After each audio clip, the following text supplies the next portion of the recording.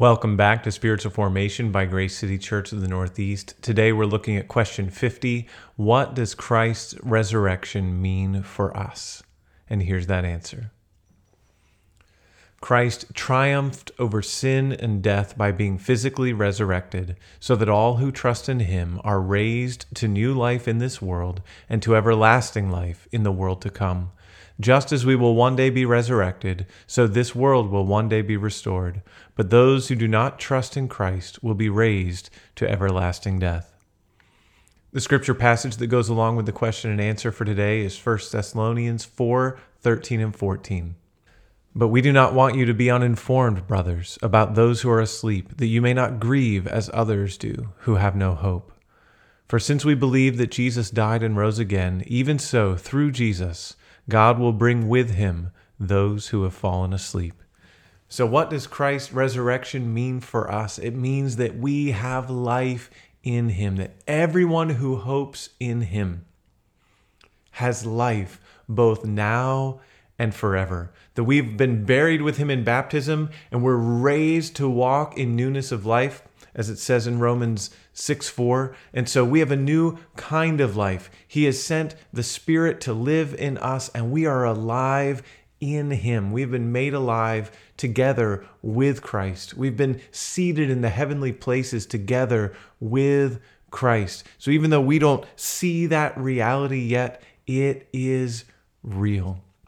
We belong to him. We are alive. We live because he lives, and we will live because he lives. So it means something for us both now and in the life to come. And it's why we can live without fear, because even if the worst should happen to us, it's not the worst, because we have Christ, and Christ is all, and he has promised to raise us with him.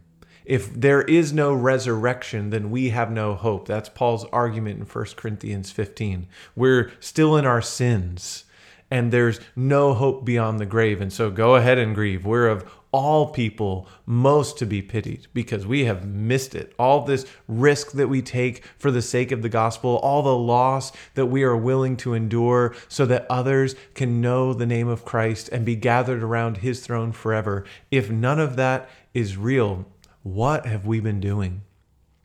And so it raises a question for us. Are we living in a way that only makes sense because Jesus has risen from the dead?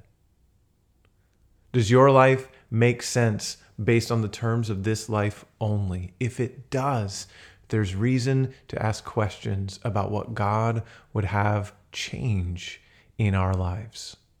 In what ways are we living like the resurrection is true? Like we're pinning all our hopes on a guy who's not just a guy, but the God-man who lived, who died in our place, and who rose again, because his resurrection means our life with him. And not just individually, all of us in the church, and ultimately the earth itself, the creation itself. We're told in Romans 8 that the whole creation is groaning even now as it longs for its full redemption. We're experiencing the first fruits of that now, and we look forward to experiencing it in its fullness only because of Jesus, because of his life, his death, and his resurrection. He is the resurrection and the life. He said before he raised Lazarus from the dead, everyone who lives and believes in him will never really die. We'll be raised with him. We've been raised already to new life, and we'll be raised to everlasting life. Praise the Lord. Let's pray. Resurrecting God, make us mindful that death is not the end for us. Save us from the judgment we deserve, and make us faithful to implore others to flee from the wrath to come.